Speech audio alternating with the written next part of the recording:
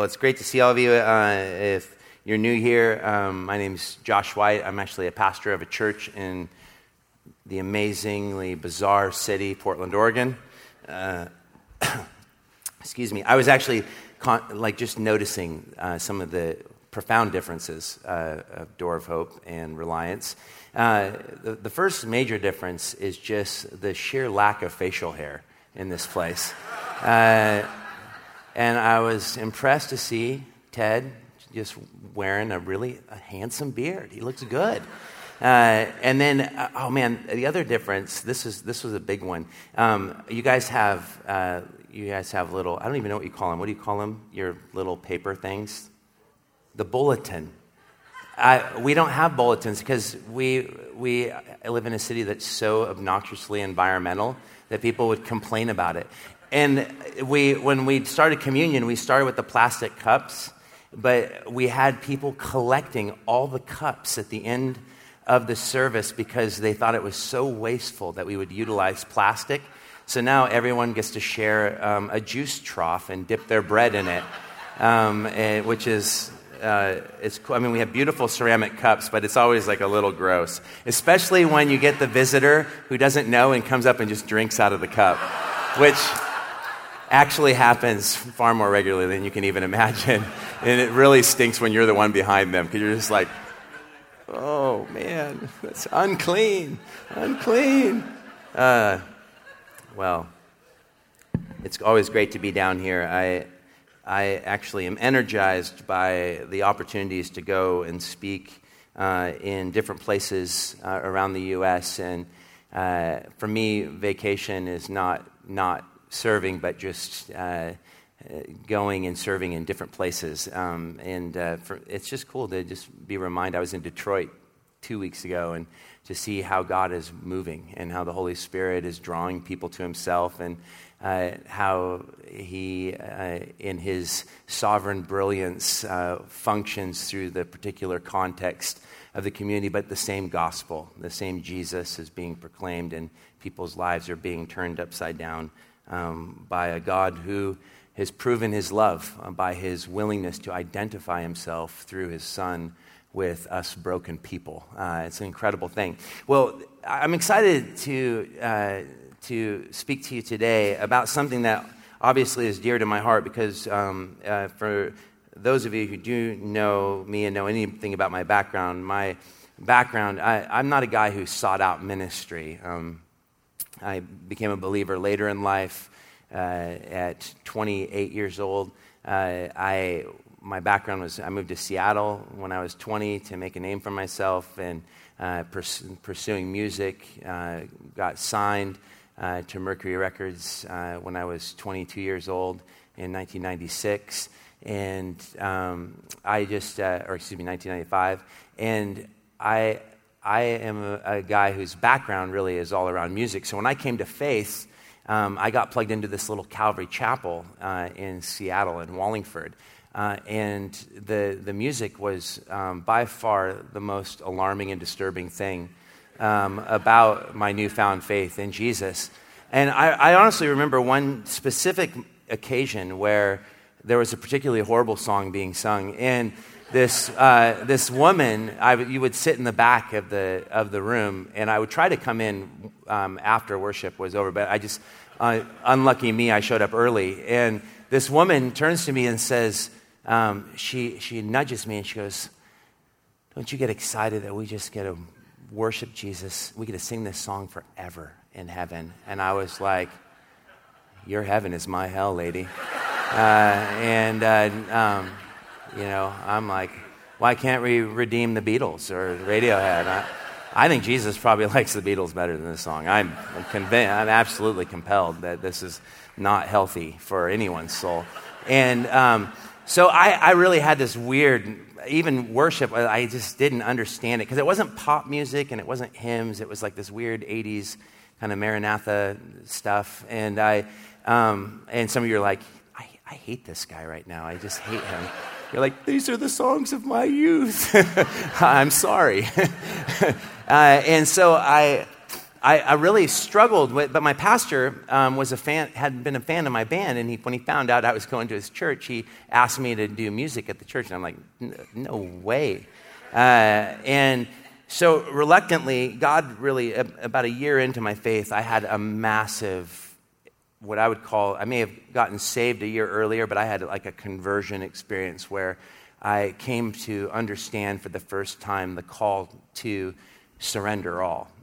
To the call to the good death. And in that moment, I realized that I was still living very selfishly and trying to achieve success and fame, but thinking that I could utilize Jesus to do that. And the Lord just really transformed my heart and my mind, softened my heart toward the things that I didn't get about the church. And I went on this mission trip to Russia, and I ended up writing my first worship song, which is a song that some of you might know called The Beauty of Simplicity.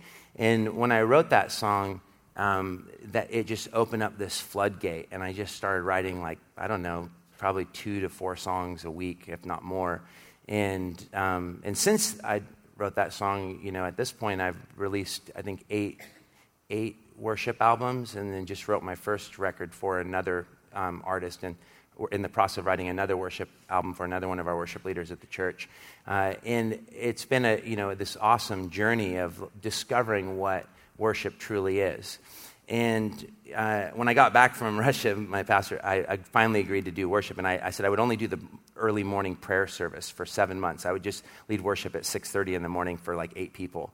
And that was kind of how I got, and then he finally convinced me to do it on a Sunday morning, and I didn't know better, so I introduced 8 new songs the first Sunday. That also is just not generally healthy, because I got a lot of really mean letters. But that began kind of my journey into worship. Now, jump forward, I entered into my first full-time job in ministry 6 months after my wife became a believer in Spokane, Calvary Chapel, Spokane. And there, Ken Ortiz, the pastor there, asked me to teach for the first time, and I was like, no way. And when I first started leading worship, I wouldn't even look at the audience. I was such a performer in my 20s. I thought the only appropriate position before Jesus is to pretend I didn't exist. And so I would just stare at my feet and just get through it, And Ken's like, Josh, I think you need to teach on worship. And I was like, I realized as I began preparing for this, and this is clear back in 2003, like February of 2003, first time I ever preached. I threw up twice before I preached. That's how terrified I was. Literally like 15 minutes before I preached, I threw up. And I was like, this is the worst thing. Why am I doing this to myself? But in that time of preparation, the Lord actually spoke a very specific word to me about what worship is. And the definition that he put on my heart, it was one of these moments where not through reading, I was still a relatively new believer. I hadn't been reading anything but the scriptures. And God just kind of gave a definition to me, and it's always, I've never changed my position on it. And that was, a long time ago. I'm so bad at math, I can't count. What is it, 10, 12, 11 years ago? And the definition that the Lord gave me for worship, I'm going to state it right now, and then I'm going to break it down, is this. And if you take notes, I just encourage you to write this down. And I believe that this is biblical. And I believe that for many of you who maybe are confused about what worship is and have defined it to be merely a set of songs sung before a message and after, I want to turn that upside down on its head, because I would argue that music is not worship. Music is an expression of what should be a worshiping heart. So worship is this. This is the definition that the Spirit literally gave to me. And that is that worship begins in submission, that it is initiated by the Spirit, that it is defined by truth, and it is expressed in love. Worship begins in submission, is initiated by the Spirit, is defined by truth, and expressed in love. And so I want us to think through what worship is. And I put that definition out there first because we're going to look at each one of those elements today. And we're going to be looking at John chapter 4, Many of you are probably familiar with this story, but it's the story of the woman at the well, the Samaritan woman at the well, and Jesus' interaction with her. And it's fascinating that the most explicit instruction around worship found in the Bible is in this interaction with something that would have been scandalous to the Jews, and that was an interaction with a Samaritan who were abhorred by the Jews as being a mixed bag, both racially and spiritually, as well as a woman, which would never have been done, and even beyond that, a woman whose past was anything but kosher, a woman who literally had been married 5 times and was living with the man when Jesus speaks with her. And yet Jesus, in classic Jesus style, identifying himself with those who are the most marginalized, those who are on the outside, it is to this woman that he explains what worship is. And if you remember, the woman is asking a series of questions, and if I could sum it up into one question, she's asking the universal question: if there's a God, where do I find him? And what Jesus goes to do is he begins to explain to her that God is not found in any particular place, but because of my arrival, God can be experienced anywhere. And she talks about, I've heard that the Messiah is coming, and he says, he who you are speaking with is him. I am the Messiah. And because of me, I'm changing the rules on how worship is to take place. Now, I want you guys to first note this, that worship is something that we are created for. It is our eternal occupation. I think that this is essential. A.W. Tozer, in his classic little book called Worship the Missing Jewel, said, if we do not worship God 7 days a week, we do not worship him 1 day a week. And so we have to ask, what is worship then? And worship, I would say, is defined by whatever it is that we give our devotion to. That word worship is an Old English word. It is made up of 2 words, worth-ship. That is, whatever it is that we ascribe worth to or value to. And God has placed eternity in man's heart, as the book of Ecclesiastes says in chapter 3, that God has placed eternity in the heart of man. And what that tells us is that because we are made in the image of God and we were essentially made for relationship with God, but through sinfulness, we actually lost our knowledge of God. We lost our knowledge of ourselves. And in doing so, our worship was then given to everything but God. In fact, this is the condemnation that comes forth in Romans chapter 1, is that the wrath of God is revealed from heaven against all ungodliness and unrighteousness of men who suppress the truth and unrighteousness. It says, for what may be known of God is manifest in creation, even his eternal power and Godhead, so that people are without excuse. And it says that although they knew God, it says that they suppressed the truth, they pushed it down, and although they knew God, they did not glorify him as God, nor were they thankful, but it says that their foolish hearts were darkened. Professing to be wise, they became fools, and therefore God gave them over. And their worship then, it says that they worshiped and served the creature rather than the Creator, who is blessed forever. And so we have given our worship foolishly to all sorts of things. And all you want to know where the great places of worship are, go to our sporting arenas, our football fields, our baseball stadiums. These are the places of worship. We worship ardently at the foot of the great God entertainment. But I would say even more importantly, we live in an age of secularization where we worship more than anything ourselves. And so when we ask that question, I want you to know that it's startling when you begin to realize that everyone worships. Every person in this room worships. You are ascribing worth and value to something. It's whatever it is that captivates the majority of your thought life.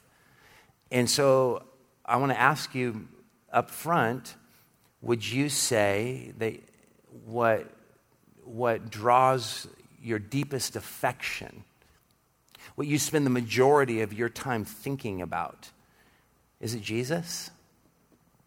Because it begins to show naturally the idolatry of the human heart, doesn't it? As Calvin once said, that the human heart is an idol factory. It's like a string of idols. You pull up one and you discover 100 more.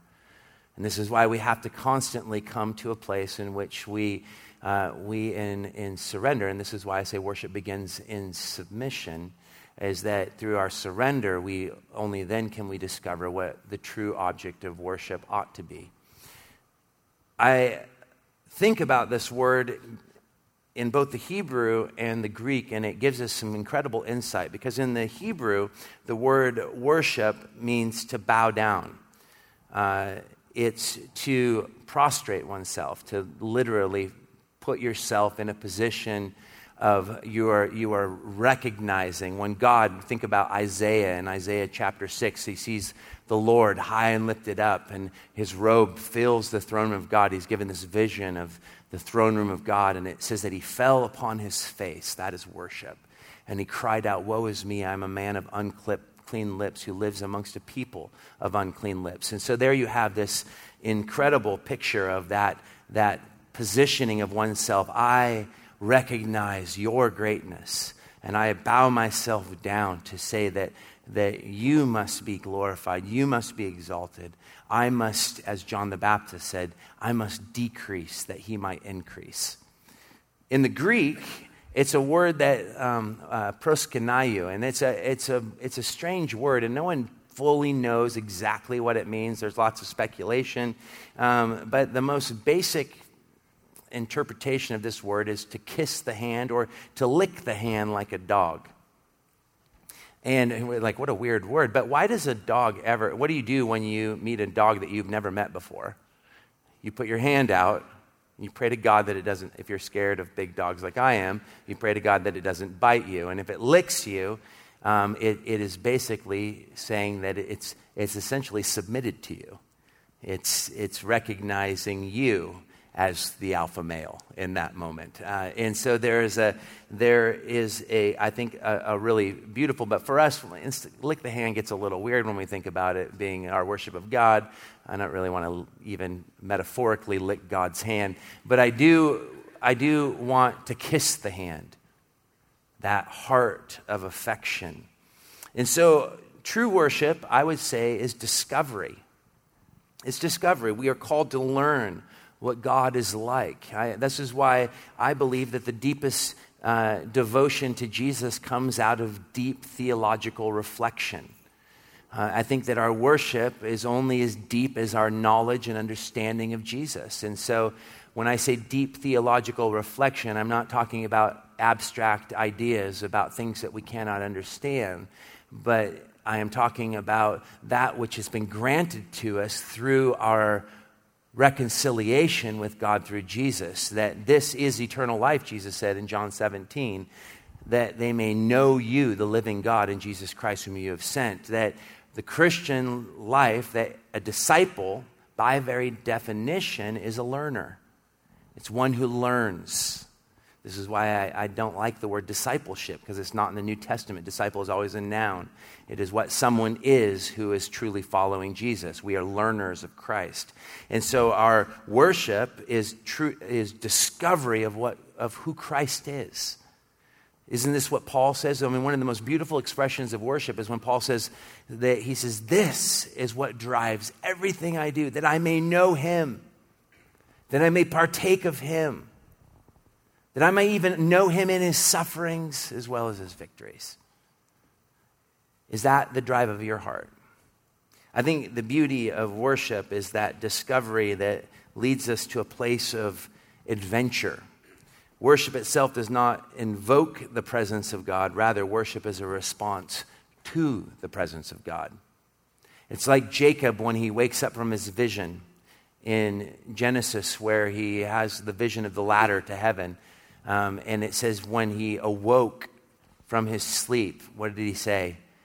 He said he worshiped And he basically built an altar, and he said, God is in this place, and I did not know it. I did not perceive it. Jesus says, when two or more gather in my name, I am there in the midst of them. Do you believe that Jesus is here right now? Worship is discovery of a God who has been present. We're going to sing a song after the message called Enclosed by You that I wrote a long time ago that is driven by the need. Often I write my songs as prayers and that come out of my theological reflection to remind myself of what God is like as he has chosen to reveal himself to be like through his scriptures. And one of the things that Jesus says is, I will never leave you nor forsake you. And so in the song, it's me in the verses saying, Lord, will you stay with me when I forget you're there? Will you still love me when my love lingers elsewhere? And then Jesus responds with, I will never leave you nor forsake you. I will never leave you waiting around. For I'm the one who's been waiting for you to turn around. And see, this is the thing, is that God wants us to be the ones who, he is the lifter of our heads, that we might recognize that we don't worship a God who is detached or distant, but we worship a God who is here, who is available, who is present. The soul's ability to know Christ in increasing degrees of intimacy would be the reality of what true worship is. So what is false worship then? False worship, on the other hand, is to attribute worth to an illusion. It's not really there, or it's not really worthy. We think of our false worship in regards to our stars, in regards to our athletes, to rock stars and actors. We think of even the false worship that we give at times to our spouses and to our children, to our jobs. And those things prove again and again that they cannot ultimately satisfy that space that only God can fill. And so I want to keep encouraging you. I think that as modern people, we have to keep asking, what is the driving urge of our lives? What do we find ourselves filled up by, or what do we believe will fill us up? Because often this is how we think as human beings. If I get to this place, then I will be what? Happy. If I could get where he is, then I will be satisfied. This is why I think it's I was sharing this with the guys, it's such a devastating blow when someone like Robin Williams commits suicide. Because here we are, many of us have grown up watching his films, me all the way back to Mork and Mindy, even having his rainbow suspenders in grade school and having the Mork and Mindy lunch pail. It was that's almost 40 years of following this guy on television.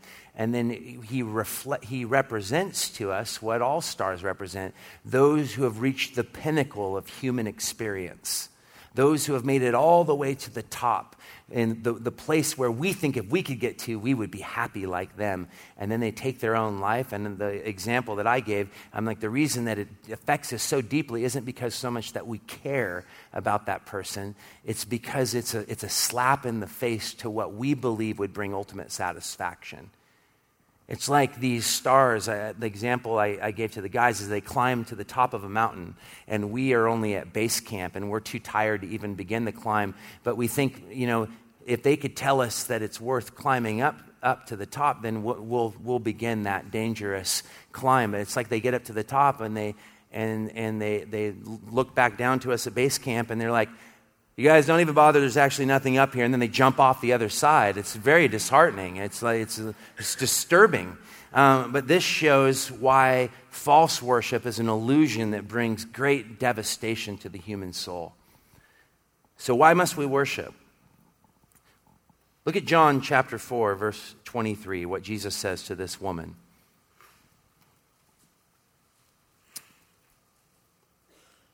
He says, the hour is coming, and now is, when true worshipers will worship the Father in spirit, in truth. For the Father is seeking such to worship. And Jesus, in saying this, the hour is coming and now is. So it is arrived because I have arrived. With the arrival of Jesus is the arrival of a new day. It's the moment when time turned itself. The gospel is summed up in one word, Emmanuel, God with us, God in the flesh.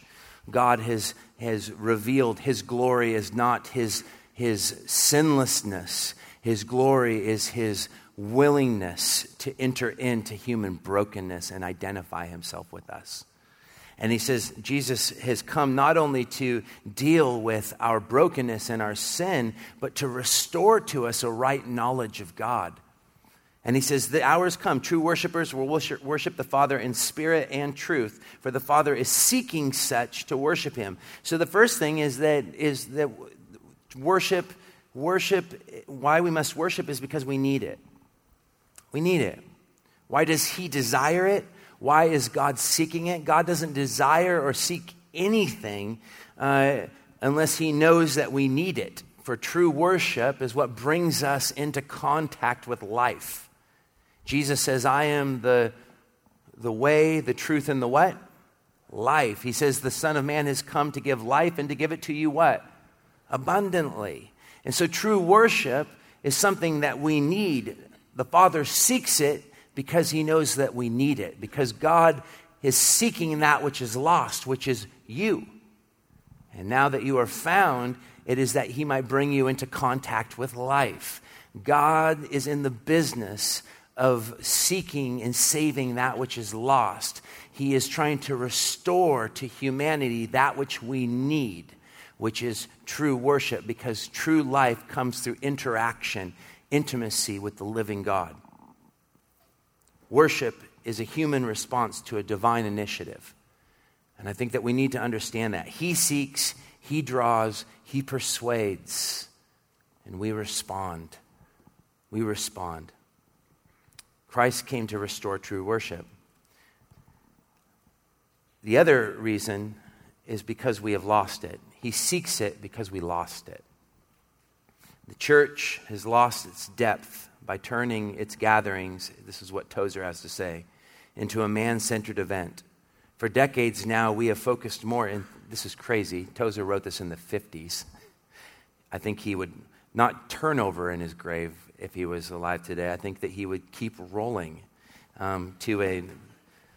I don't know what that would be if you're already dead, but this is what I think. I'm just trying to give you a picture of how far we've come.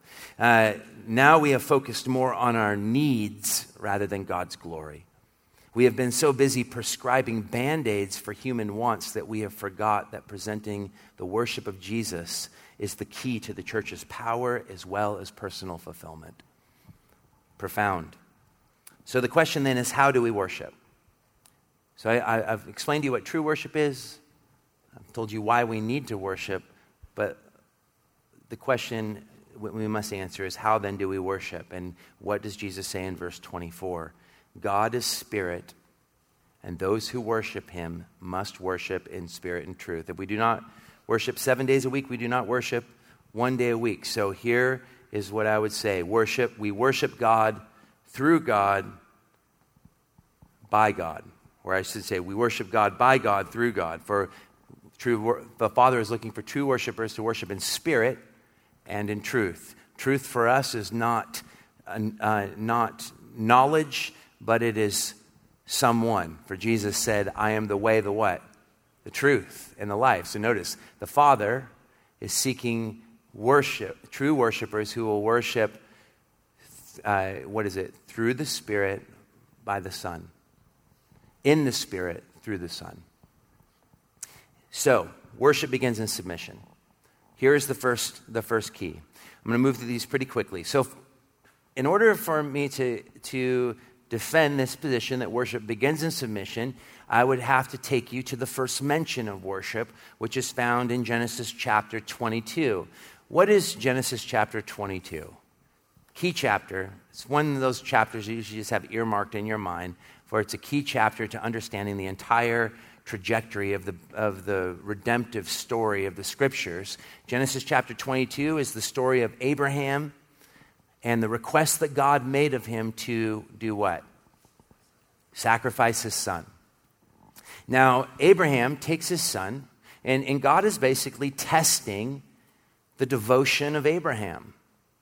Abraham had waited until God had made Abraham and Sarah wait for their son until their bodies were beyond the ability to actually produce, until she was past the age of an ability to give birth to a son, that God might do a miraculous work to show that his work is always by grace. It's always by what he has done, not what we do for him.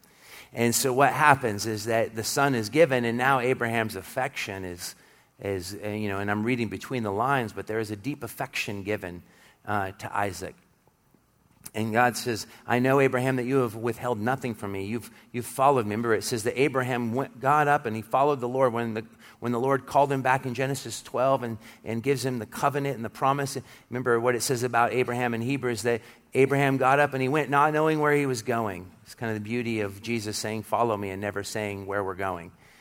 This is a true step of faith. And it says, and it was accounted, that his faith was accounted to him as righteousness. But here is the fulfillment of that promise in Isaac. And God says, I know you've not withheld anything from me, so I'm going to ask you to give me your son, your only son. Doesn't even acknowledge Ishmael. He says, give me your son, your only son. And so Abraham goes up to the mountain, and here is the first mention of worship in the Bible. Genesis is a book of origins, and it is a book where first mentions are found. If you want to get an understanding of the words that we use so prevalently in the church, and I think that our vocabulary matters, guys.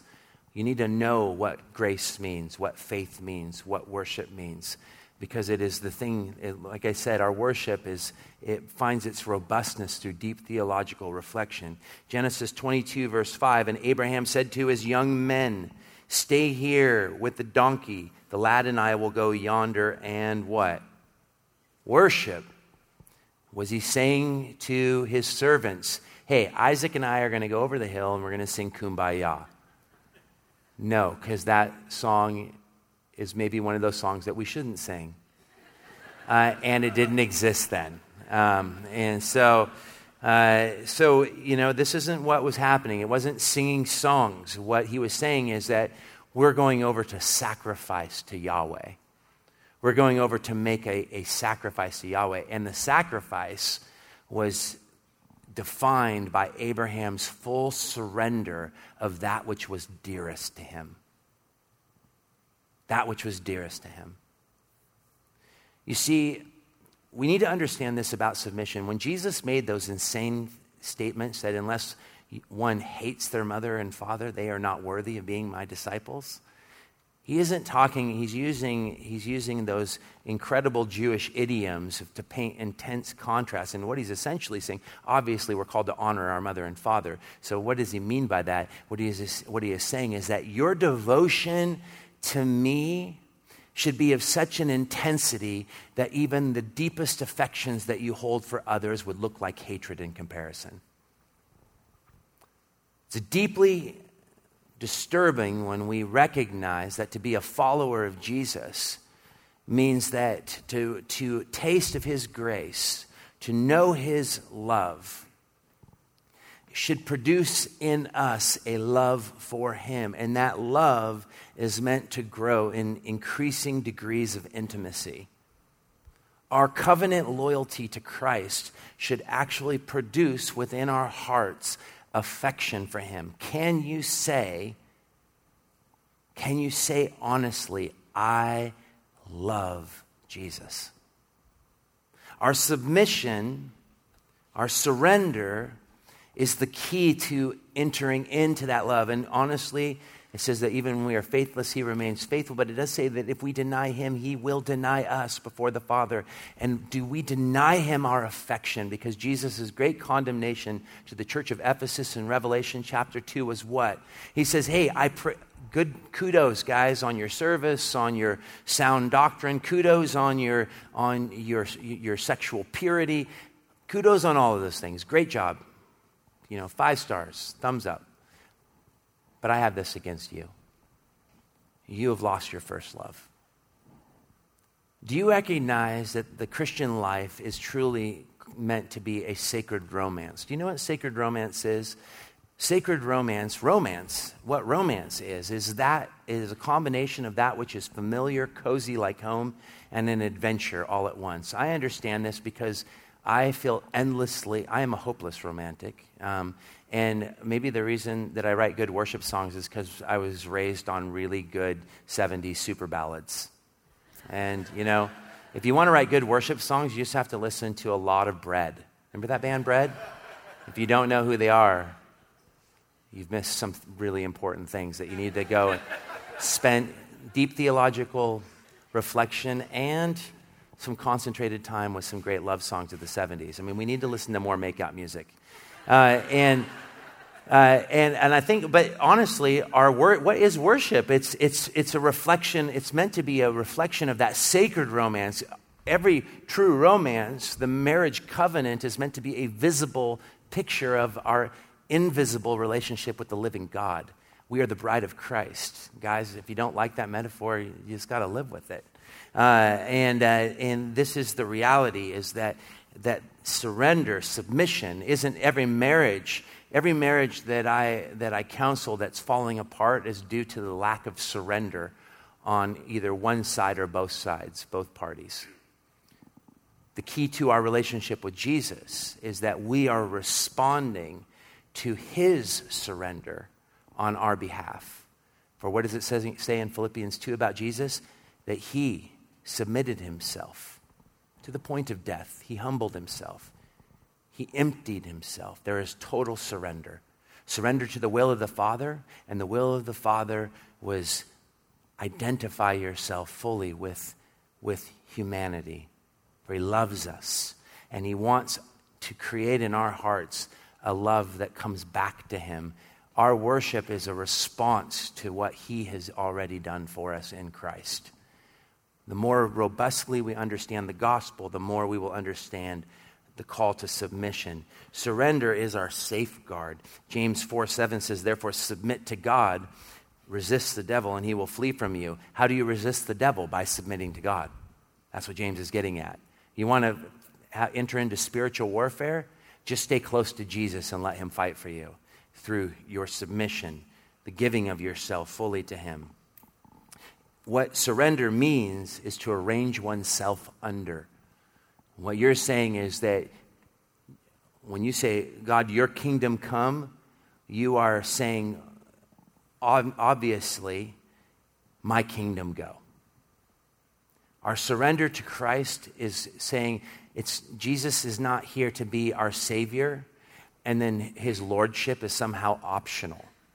He is Lord of Lords. In fact, he is the Lord of every human being that has ever lived and will ever live, because there will be a day when every knee will bow, whether you have accepted him as Savior or not.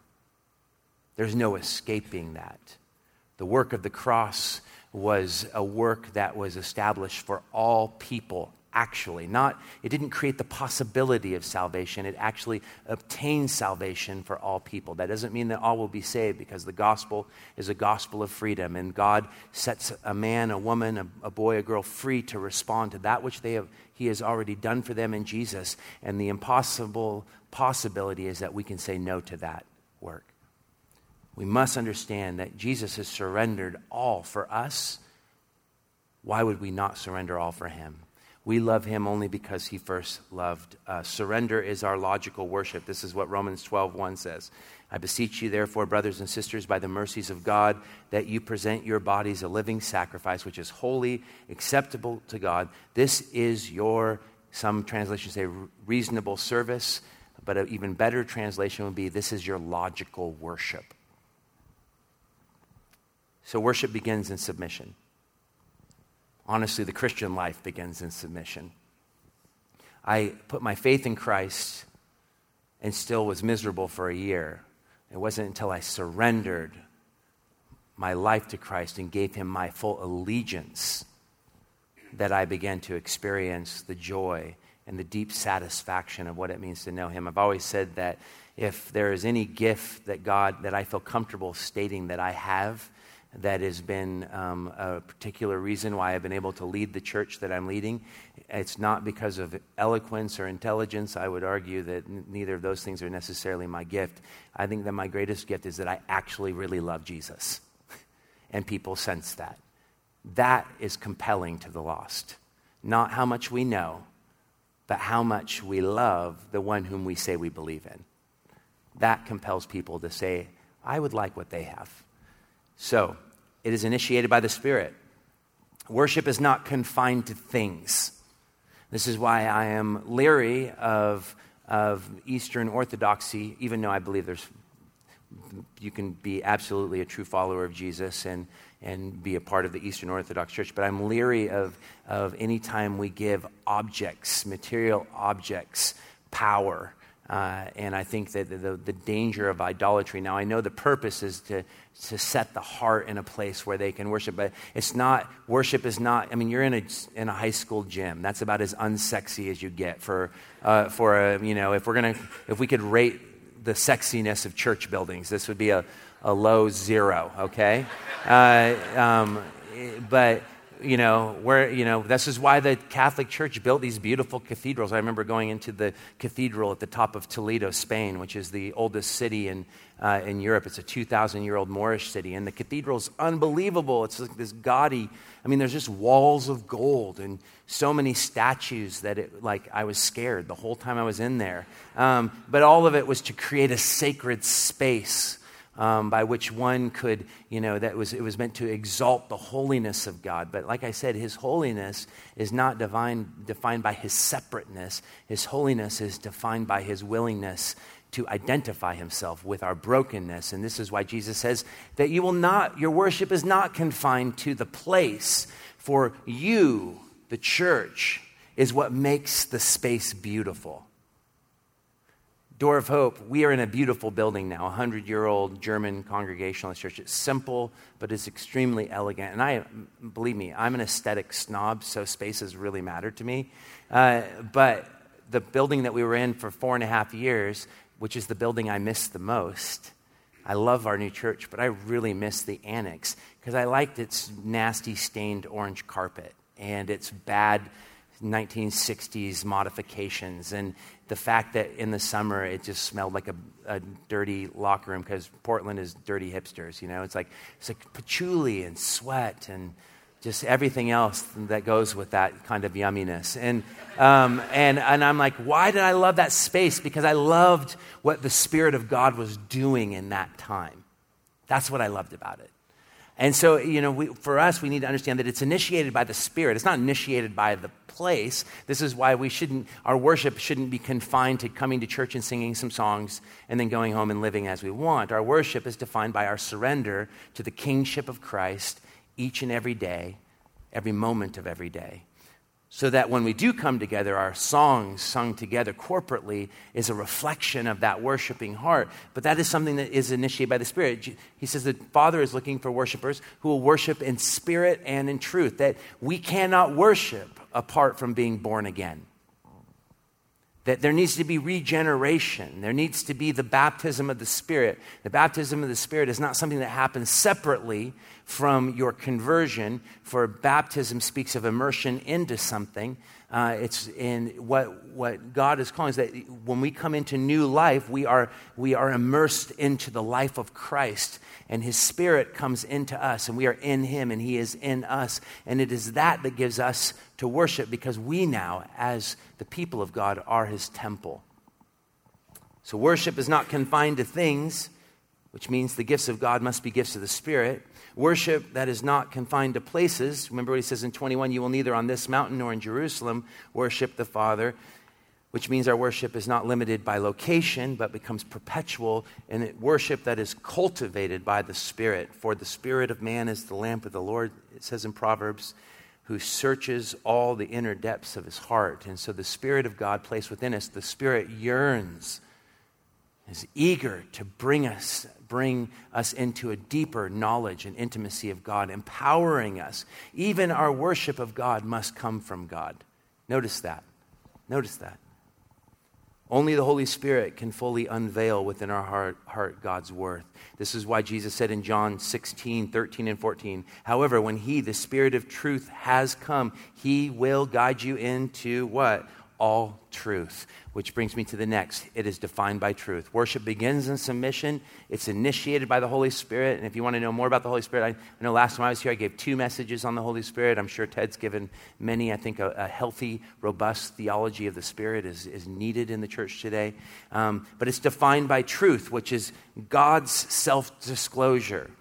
Now what's so difficult about this is that we live in a time when truth has been redefined. It means something else now. And it can't mean anything other than Jesus. For Jesus says, I am the way, the truth, and the light. No one comes to the Father but through me. The essence, Tozer said, of all idolatry is the entertainment of thoughts about God that are unworthy of him. The more in tune we are with the living God as he has disclosed himself to us through his scriptures, the more we come into contact with the reality. To be defined in truth means that our worship must be sincere. Philippians 1:10 that says that you may approve the things that are excellent, that you may be sincere and without offense, that you'd put away the hypocrisy, that there wouldn't be false worship. It means that the heart is genuine in its expression of its love. To say it's defined by truth means that it is a worship that is free. For John 8:32, Jesus says, and you shall know the truth, and the truth shall what?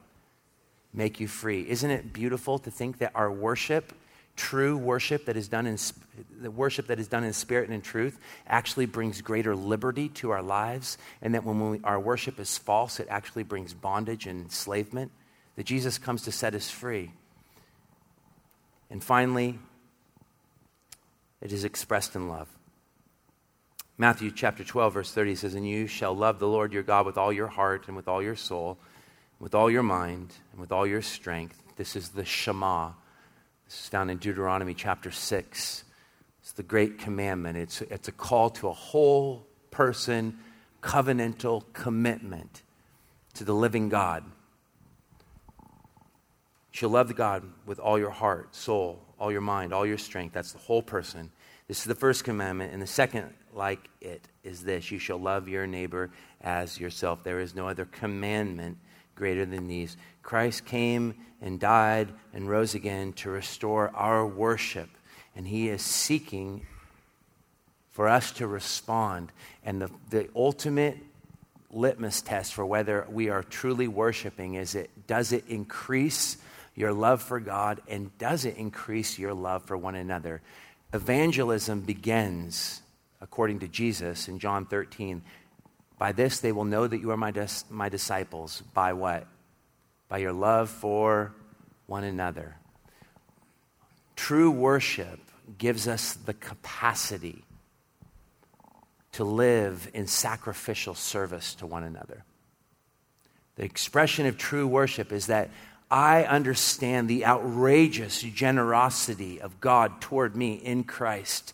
And my life has been turned upside down because he has brought assurance to my heart through the gift of his Spirit.